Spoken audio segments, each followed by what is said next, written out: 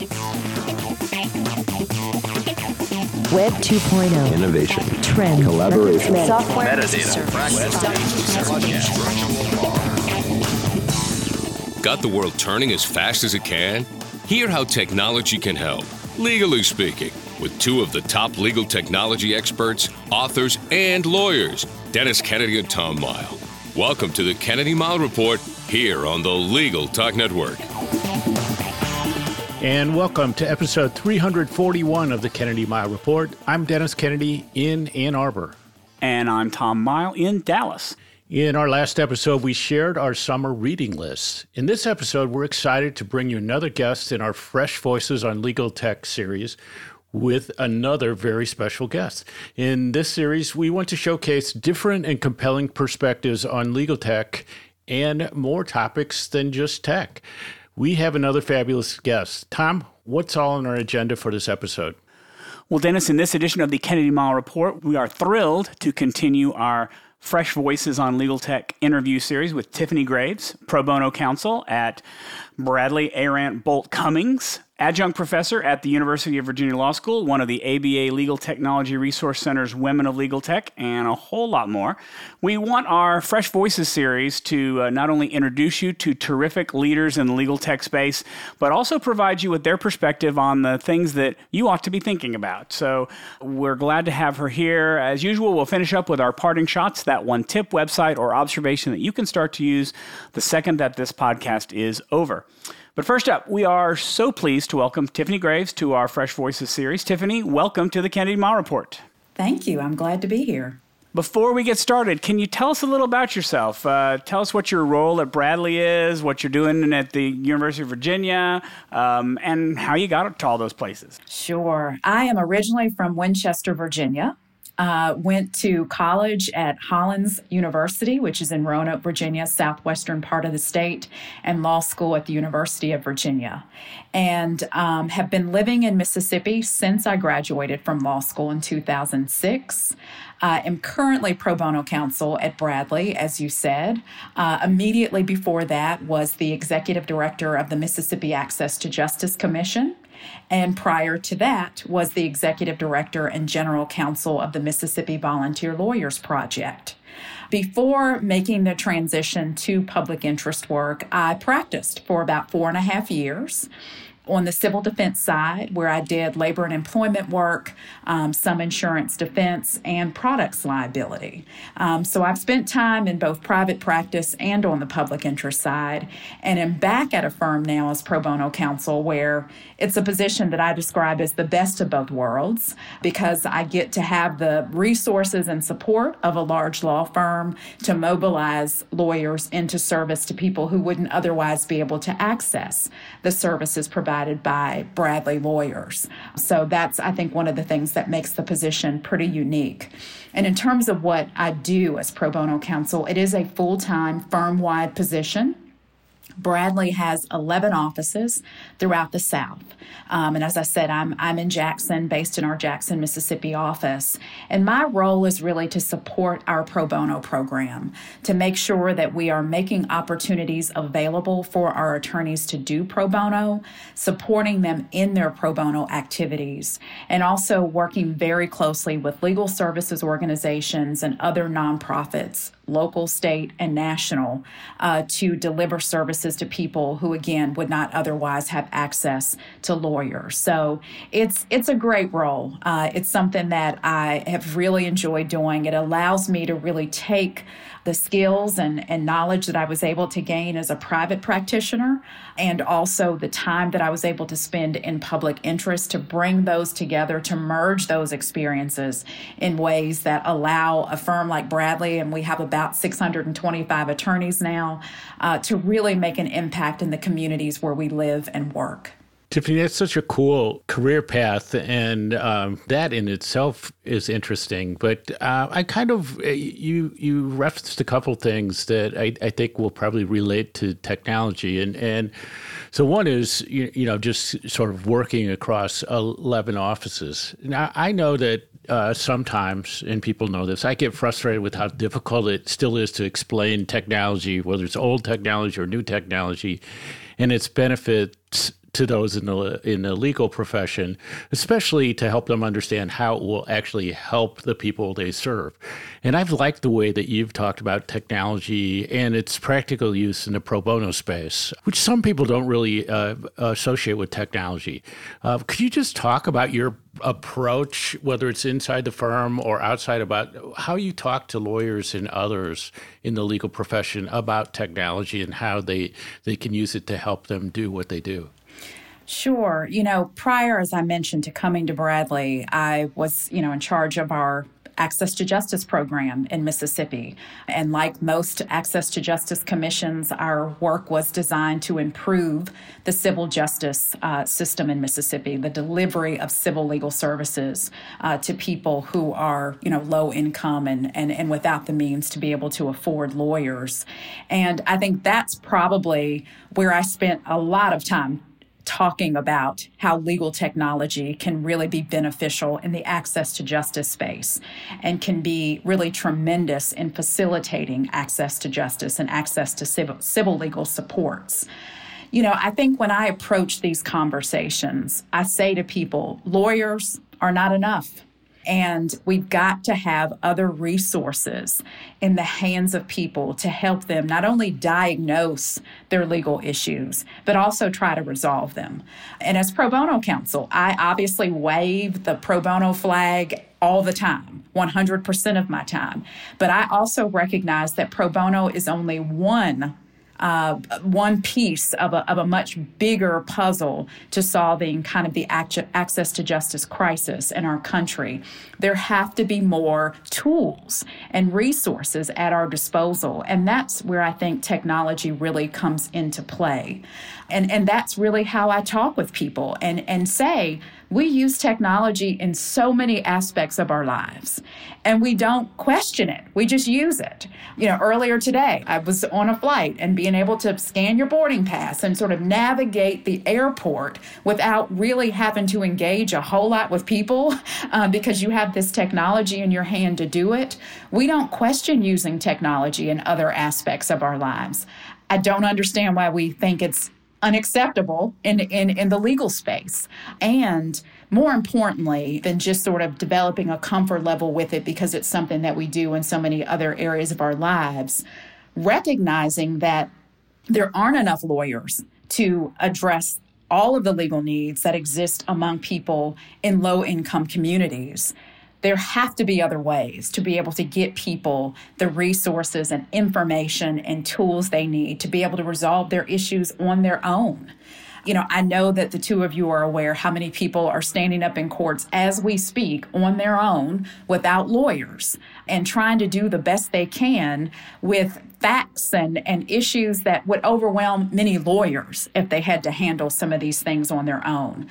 So to the extent that we can help people with documents, with just an ability to access information about what sort of legal issue they may be encountering and how they might approach talking with a judge and, how they might research these issues on their own, to the extent that we can empower people in that way, I think that's something we should all be supportive of. So that is how I typically have these conversations with people. There aren't enough of us to address these issues. So let's do what we can to make sure that we put as much in the hands of people so that they can feel empowered enough to handle things on their own.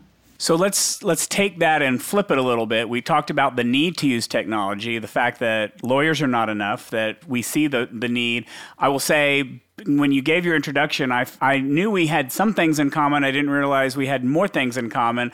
I spent more time in insurance defense than you probably did, but I was an insurance defense lawyer, and at least during the first 10 years of my practice, I was known as the pro bono lawyer in my firm. Whether that's a good or a bad thing, I don't know. I mean, it was kind of a little bit of both. But me practicing in the 1990s and the 2000s, there wasn't a lot of technology around that would support the pro bono effort that was useful beyond what I was already using to support my other clients. But things have changed a lot since then, although I would imagine there's still a lot of challenges. You've described some challenges already, but I kind of want to get your opinion on What's the current state of technology in the pro bono space? Also the broader access to justice space as well. And maybe how are law firms doing in pro bono and technology these days? What does that look like? I think these are exciting times in technology, even in the access to justice and pro bono spaces. And it gives me great hope, frankly, for the future. I think companies, nonprofits are doing a much better job of assessing the needs of the communities that we're trying to serve. I think we operate from a space as lawyers where we feel like we have all the answers and we know exactly what people need and what's going to be, what's going to work for them and what's going to help them resolve their legal issues. And we haven't always done a good job of really getting in touch with the communities we're trying to serve and asking them what they need and making sure these tools that we're developing are actually user-friendly. And not just something that we can manage and use, but that the people who we're actually creating them for can use them and find them beneficial. So I think that's been something that I've seen over the more recent years is there seems to be more of an effort to bring in the users when we're developing these tools and technologies. And that's significant because you're right. So much of this did not exist long ago and not that long ago. So to be able to make sure that what we're creating is actually stuff that people can use is crucial. So it's exciting to see these new technologies, some that help diagnose legal issues because, one of the things that I think we're all aware of is not everybody knows that they have a legal problem. So, when you see technology that's out there, that like Lawsuit, for example, where you just go in there and you get some sort of foundational knowledge, because we make a lot of assumptions about what people know and don't know about what problems they're encountering. So, to see that there are resources out there that just provide information, that is huge for people who don't have access to lawyers. So I think there are things out here where we're really seeing more of an effort to meet people where they are. And I think that is something that has been exciting for me to see in recent years. Yeah, I like to talk about my former CEO when I was at MasterCard, Ajay Banga, who always talked about doing well by doing good, and which I think is just a really helpful phrase. And I'm intrigued by what your firm is doing on the pro bono side and its commitment to it. And maybe we could get you to talk a little bit about your perspective on how pro bono efforts of that type of scale help the law firm like in different ways, including branding, the benefits to the lawyers as well, and sort of what the areas you go into. Is it all on the sort of litigation side? And I ask that because some of my law students are interested in what I would call like pro bono small business. How can they help like the restaurant owners, the mom and pop stores and stuff like that who really don't have, they're just making ends meet. And so a legal challenge is going to be really difficult. And that seems like an interesting area of pro bono. I don't know whether you've started to touch on that. Yes. I think the fact that Bradley has a full-time pro bono counsel certainly speaks to the investment that the firm has made into pro bono work and into serving people in the communities, again, where we live and work who just don't have access to lawyers.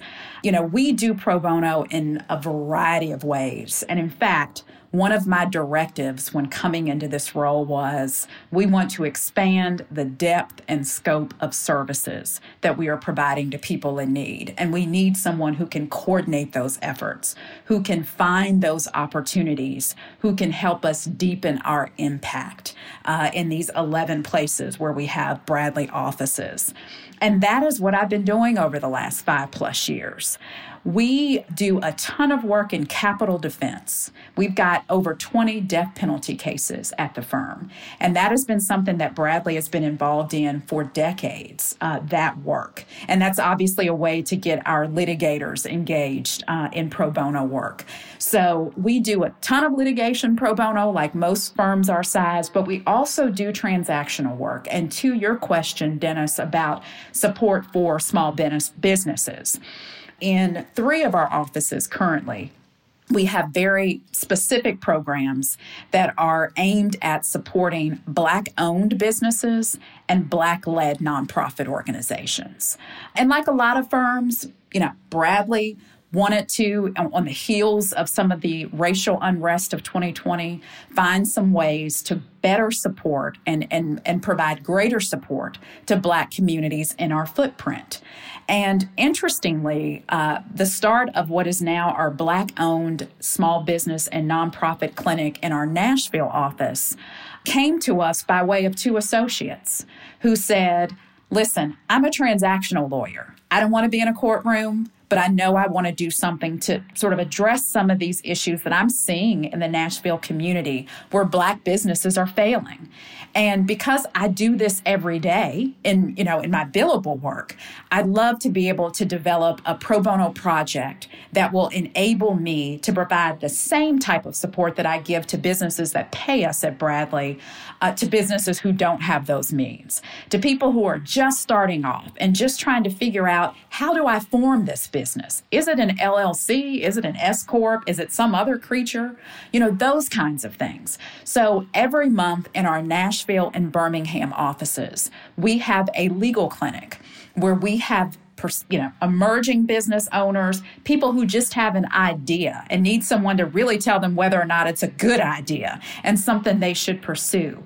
And I have our corporate and transactional attorneys meet with them to provide guidance, to provide consultations about how they might start this business, or they'll give us a contract to take a look at. Can you review this? Make some suggestions for how this can be written better.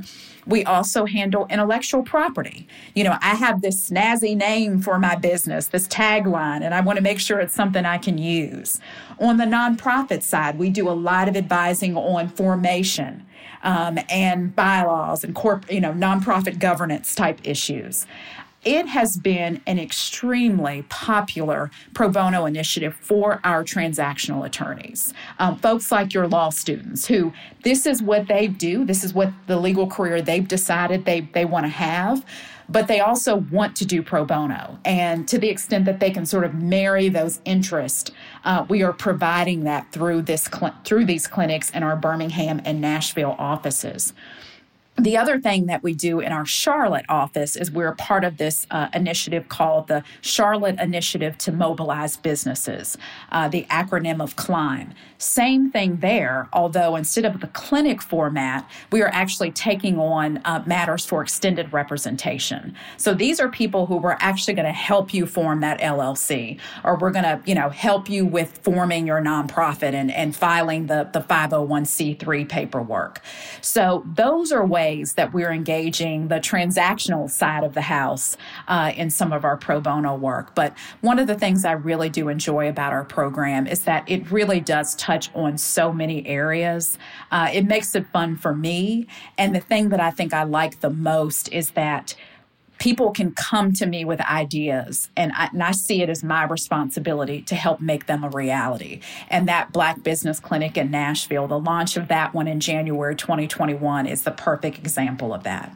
I love that idea. I had a student who, in one of my classes, wrote a business plan along the same lines for a potential small business. It was going to be Black-owned, but for Flint, Michigan. But basically looking at the dry cleaners, the restaurants, the sort of family businesses. And it just was such a cool idea. And as a transactional lawyer myself, in pro bono, you always had these offers of these things you had no skills in, and to do something that you're actually uses your skill set to do good is really a cool approach.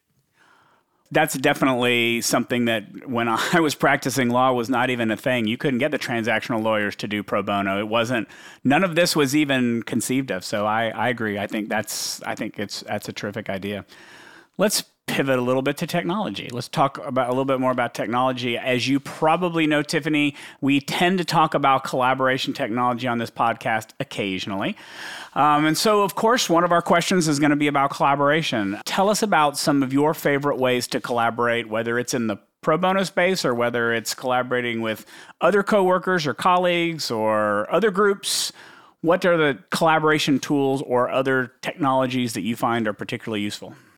Well, it's certainly no secret that I couldn't do my job without collaborating, both internally with our lawyers, but also externally with legal services organizations and other nonprofits.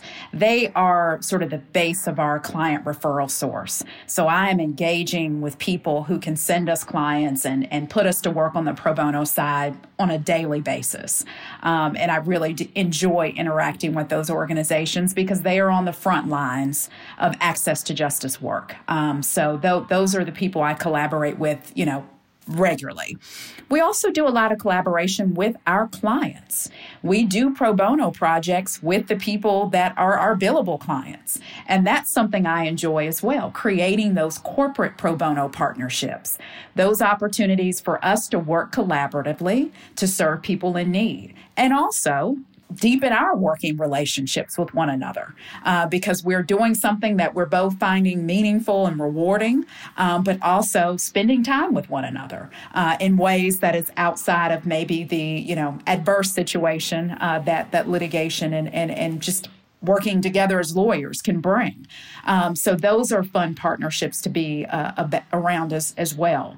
On the technology side, I'm engaging with our IT people at the firm regularly to make sure that what we're doing within our program, we're doing efficiently. For us as lawyers and people who are volunteering on these pro bono programs, but also for our clients. Are there ways that we can be meeting with our clients that help them more?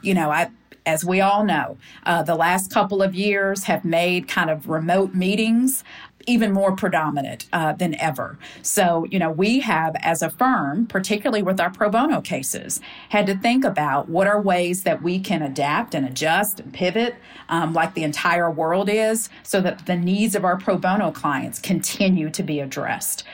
So I have worked with our IT to make sure that the legal clinics that we do have virtual components and that we are equipped to meet with our clients and that our clients are also equipped with the tools they need to meet with us. Part of this, and this is no secret, when you're dealing with lower income communities who may or may not have the same level of access to technology that we do at our firms, you have to make adjustments. So we have had to think through that on occasion when there are hearings, particularly, we had a lot of immigration-related hearings, even during the time of COVID and navigating all of that.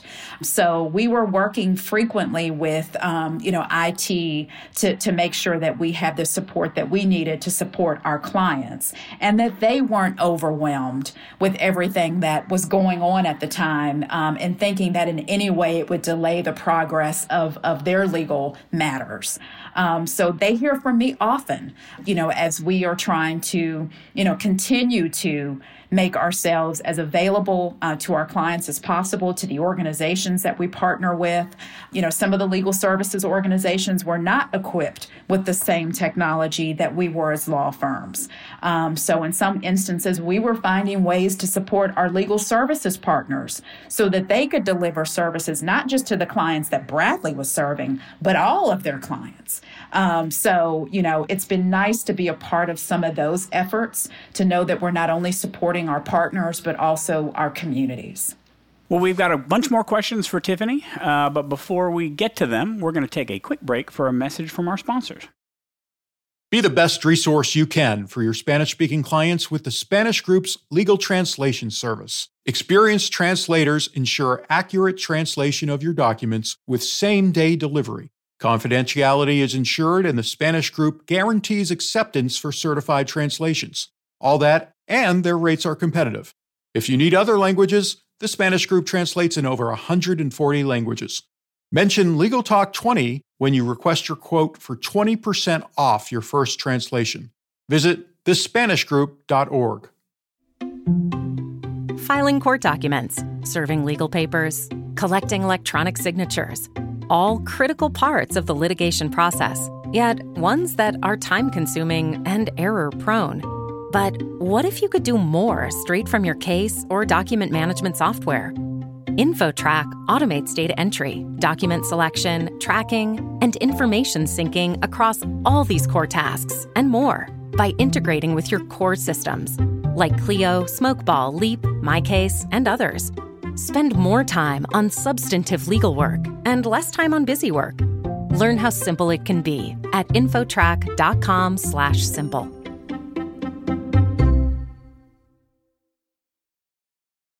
And we are back with Tiffany Graves of Bradley, Arendt, Bolt, Cummings, LLP. Tiffany, what is happening now in legal tech that excites you or seems to have the most potential? And since I teach students, what are those technologies do you wish that new lawyers were coming into the practice with as well? There might be slightly different answers to those questions, but kind of curious, what's exciting out there that you see? Well, at the top, I know Tom mentioned that I teach a short course at the University of Virginia Law School. And the title of that course is Advancing the Commitment to Public Service Through Law Firm Pro Bono. And naturally, it's all about, law firm pro bono, how pro bono programs are formed, how people like me manage and administer and find pro bono opportunities and those sorts of things. Another part of that class as I talk about legal technology in the pro bono space. And what is so interesting to me is when I talk about some of the pushback that some of the legal technologists experience when trying to bring technology to access to justice. And we specifically talk about Upsolve and some of the challenges that have existed there in the bankruptcy space. And I let them listen to the TED Talk about Upsolve. And it's amazing to me. It's not amazing to me, but it's interesting to me how the students they just cannot believe that there's not support for technology like that. When you hear the story of someone who has this amazing amount of medical debt, and all they're trying to do is access the tools, the forms, the knowledge necessary to have their debt disappear through bankruptcy, and that people aren't supportive of that.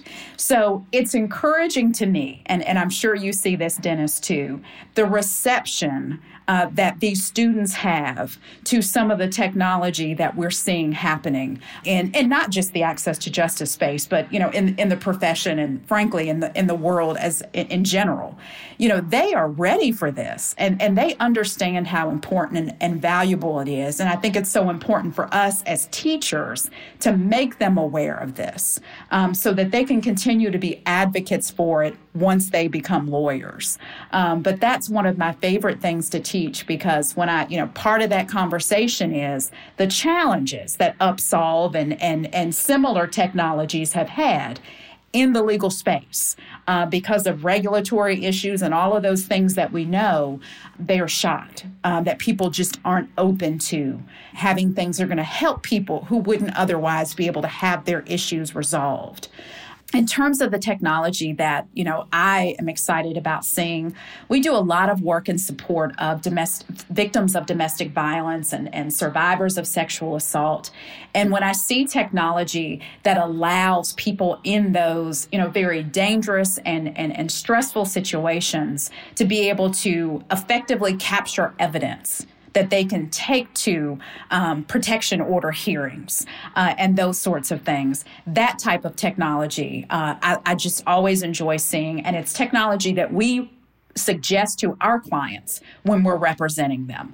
Our nonprofit partners make them aware of it, and then our lawyers are very engaged in finding ways that our clients can be able to, because, those are situations where you have to be very careful in how you're capturing evidence that you're going to take to those hearings. So knowing that there's app technology out there that can help people in those situations, that's a big one. Another thing that I like to see are technology like turn signal.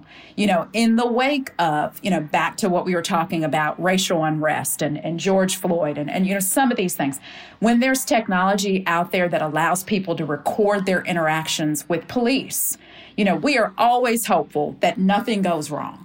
that there aren't any issues, and some of the stuff that we've seen happen in our country, it never gets to that level. It never escalates to those situations. But when you see that there's this increase in technology, the ACLU with mobile justice, technology out there that allows people to capture those moments so that if anything ever does go the wrong way, we at least have something on video to document what has happened. That's something else that I think is crucial, and something else that I've been excited to see in the legal technology space. So let's go a little far afield of what legal technology is currently out there that you're seeing, and talk about kind of what the news is hyping these days. It seems like every other technology story these days is about ChatGPT, and I guess every other story other than that is about Apple's new Vision Pro headset, but that seems to be all I see these days. I will always be surprised if we can get through an episode without Dennis mentioning ChatGPT, so that's why I'm asking the question in this episode. The hype is crazy around ChatGPT, but lawyers are definitely finding use cases that we're just starting to discover and experiment with.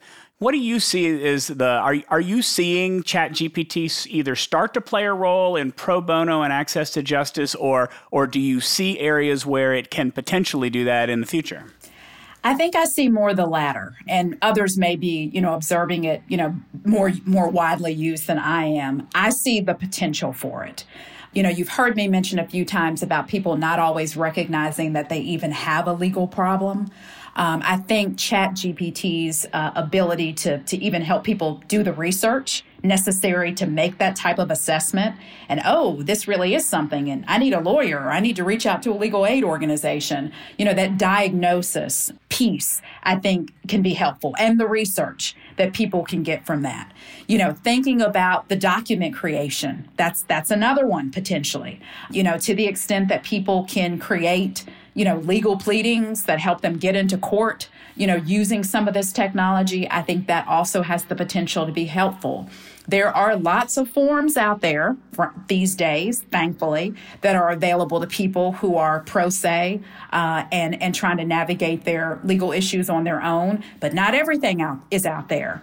I think of a situation that came up very recently where someone was attempting to get divorced, and the chancellor said, I can grant this divorce, but I need you to file a petition to disestablish paternity for one of your children. So the person who is not a lawyer says, okay, where do I find the form to do that? And the judge says, it doesn't exist. What can you do with that? What can you do with that? Fortunately, this woman knew a lawyer who happened to be a friend who shared this story with me. And the friend said, what in the world are people doing?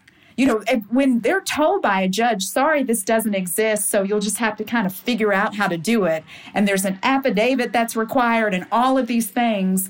So I am hopeful that some of this, ChatGPT, other, technology that may be on the horizon, will have the potential to help people create these sorts of documents, where they can say, this is what it is, this is what it needs to do, and some semblance of something is produced that they can at least take into court and get some judge to look at and provide some advice on whether or not they're getting close to what it is that they want.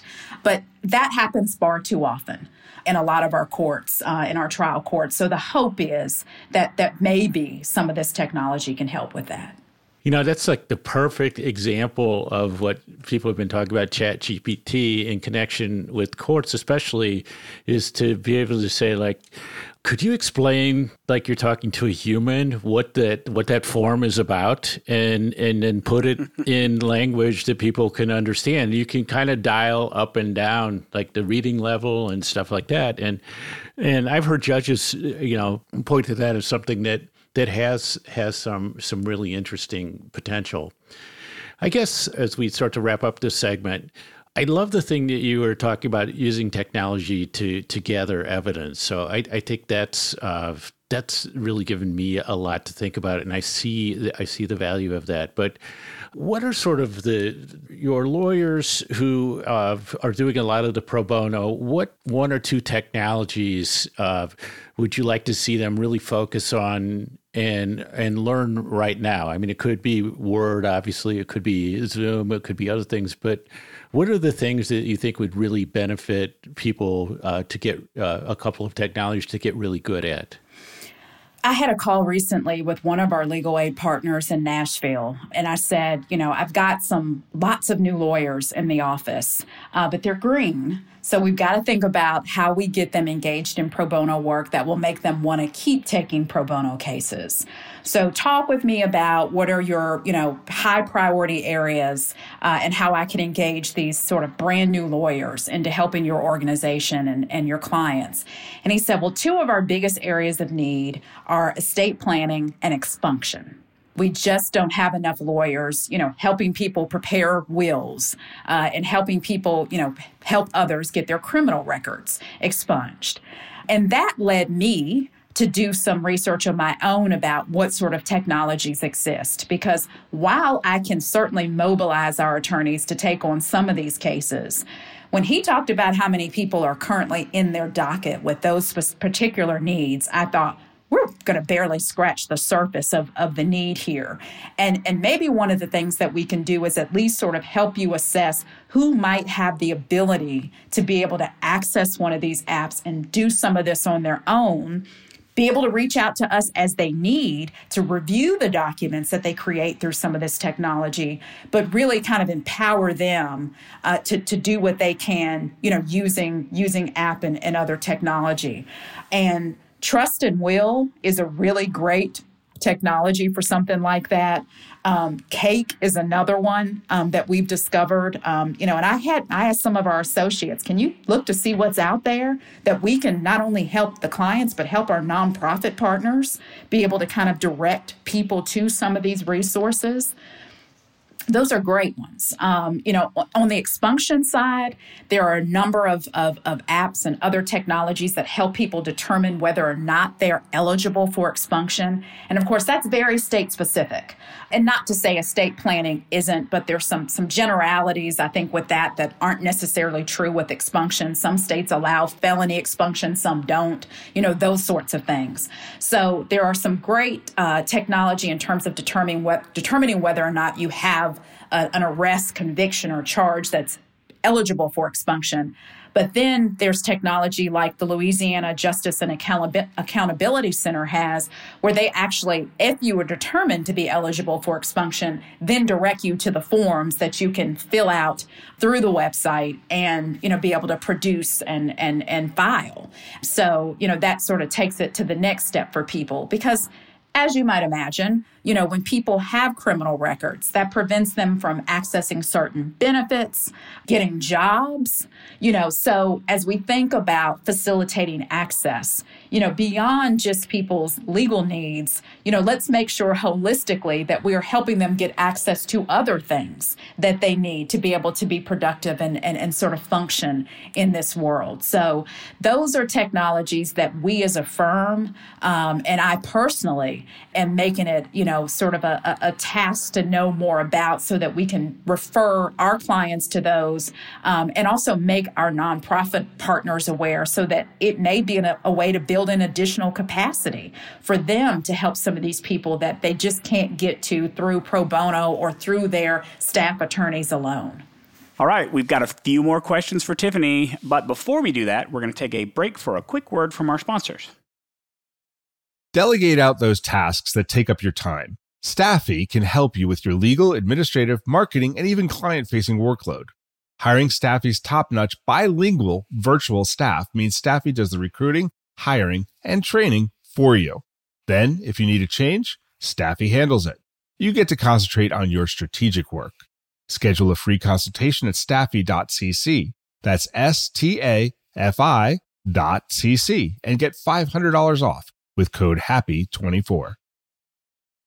And now let's get back to the Kennedy Mile Report. I'm Dennis Kennedy. And I'm Tom Mile. And we are joined by our special guest, Tiffany Graves of Bradley, Arant, Bolt, Cummings. We've got just a couple more questions that we finish up with, and these are kind of our standard Fresh Voices questions that we like to end up with. The first one we call our good advice question, which is, what is the best advice either that you've been given around technology, or what advice would you like to leave our listeners with before you go? Either one or both. Well, I'll say this. Before I transitioned into public interest work, before I went to the Volunteer Lawyers Project and, private practice, I didn't use a whole lot of technology. I didn't know what technology there was, particularly in the access to justice and pro bono space. And it didn't take long into coming into the Volunteer Lawyers Project and realizing how many people were reaching out to us and how many people we weren't able to help just by pro bono alone. And we didn't have any staff attorneys. So we knew we were pretty much relying on our pro bono support to do everything. I quickly realized we needed some other tools at our disposal. And that's when some of the lessons that I'm going to share now are lessons that I had to really listen to and focus on, and trying to make sure that we expanded the support we were providing to our clients. Being open, listening, learning, and more importantly, being curious. It's so easy to say, okay, now there's Chat GPT and there's AI, and now there are these hologram technologies. It's too much. I can't keep up with all of this. We can't do that. We do need to keep up with all of this. I obviously come from the perspective of someone who is pro bono counsel, and my focus is really on that. But I work at a law firm, and we have to constantly be aware of the latest and greatest and how it can help us serve all of our clients, not just our pro bono clients. So being curious, doing your research, paying attention to what's out there, what's working for some, what's not, what has the potential to really help you streamline your efforts and be a good firm to your clients. As I said before, we already use technology in so many ways in our lives. So I think there's no reason why we should not be open to how technology can and should be used in the legal space. So I think, again, just sort of being open to what's happening and learning about it, not running away from it, being scared of it, seeing it as just too much to learn and figure out. But being open to what's out there and really thinking through how it could benefit you and your practice, pro bono or otherwise.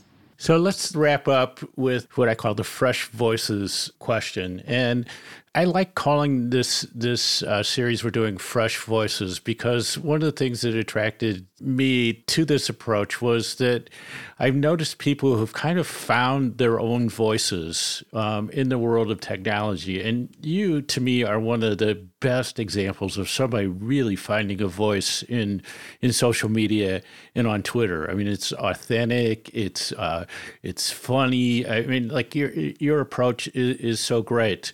And it's just really interesting to see how you've captured that and how that translates into the things that you're doing. But who are the other fresh voices for you in legal tech that you would like to single out? So I'm going to mention a group, and that's the Justice Tech Association, and I'm sure that's a group that y'all are aware of and probably a lot of people who listen to this podcast. I was so excited to see when the association was formed. And of course, it helps that a lot of these folks are people I consider friends and people I admire for the very inspiring work that they are doing to kind of expand knowledge and the scope of tech resources for people, particularly who are, challenged with accessing legal services. So I see them, they're not all fresh voices, but I think as being a part of like establishing the Justice Tech Association, that is a fresh voice in this space. And I'm excited to see, really what they are going to do collectively to really move the needle in justice tech. All right. Well, thank you very much, Tiffany Graves. We want to thank you for being a guest on the podcast. Can you, before we head out of here, can you tell our listeners where they can learn more about you or where they can connect with you if they want? Oh, sure. So I'm at Bradley. So, I've got a page on the website, which lists my contact information. As Dennis mentioned, I'm also on Twitter at Tiff M. Graves, and I'm pretty active there. LinkedIn, just at Tiffany M. Graves as well. So those are some of the best ways to reach out to me. Yeah, thank you so much, Tiffany. You're a fantastic guest. Great information, great advice, and you gave me so much to think about with the things that you talked about. But now it's time for our parting shots. That one tip, website, or observation you can use the second this podcast ends. Tiffany, take it away. So you heard me mention hologram technology. So I read an article very recently in the ABA Journal about William and Mary's Center for Legal and Court Technology and how the students are experimenting with hologram witnesses. And I just think that has such great potential. Again, age of COVID and how we have really realized how much can be done remotely. And particularly with the communities that we work with on the pro bono side, not everyone has the same access to technology, access to transportation. So when you think about the potential for people to appear as hologram witnesses in hearings, that's kind of exciting. So that's something that I think, people might want to look into. And the William and Mary Center for Legal and Court Technology sort of has space on their page where they talk about what they're doing in this. The other thing from a law student side is it allows you to do, moot court and mock trials, using hologram witnesses. So I think from a legal education standpoint and just people getting familiar with handling cases and trials before they actually start practicing, it has that training potential. But I think beyond that, it has the potential to really make things even more accessible for people who are participating in court proceedings. So I think that's something that I would hope people would look into. I know I'm going to follow it. I am really interested about that, and I'm hoping that the technology has improved from, I guess, who was it, Will.i.am that was in a hologram on the Super Bowl, or I forget where it was that we saw him, and then the Star Wars holograms. I hope that the technology, I'm sure it has improved since then, but that sounds really interesting and exciting. My parting shot is about passkeys. We talk a lot on this show about passwords. We talk about how password managers are something everybody needs to have, but very few people have them, and good password management. Well, the industry has been trying to eliminate passwords and this is really the first step, and it's finding ways to make your devices be able to let you log in instead of knowing all of the passwords for all the sites that you have. Google has really gotten a start with this. If you happen to have Google accounts, Gmail accounts, or other things like that, you can set up your computer or your phone as a passkey for all of your accounts, so you never have to log in again. I've just got an email this week from 1Password. That's my password manager. They're rolling out extensions that allow you to also use passkeys at certain websites, or if you're a developer, you can develop passkeys for your website. So I'm very excited. We're hitting the next phase of password liberation, I guess I'll call it, and we'll see where it takes us. Dennis. So a while back, I had to get a new Windows laptop at work, and I started using it, and I noticed that I was accidentally hitting the caps lock key and typing in all caps and like a couple other annoyances. And it reminded me that on the previous laptop, I had remapped keys and shut off the caps lock in particular. Now, the way you do that in Windows is use a utility called Microsoft Power Toys that Microsoft makes available. And there was a great post on the How To Geek blog recently that explained all the different power toys that are in there. And there's like a bunch of just small little things that can be annoying to you, or you say, I wish I could do this, or I wish there was a way to do that. And Power Toys often gives you just these little utilities like the keyboard mapper that can really make your life using your computer a lot easier. All right, so that wraps it up for this edition of the Kennedy Mile Report. Thank you for joining us on the podcast. You can find show notes for this episode on the Legal Talk Network's page for the show.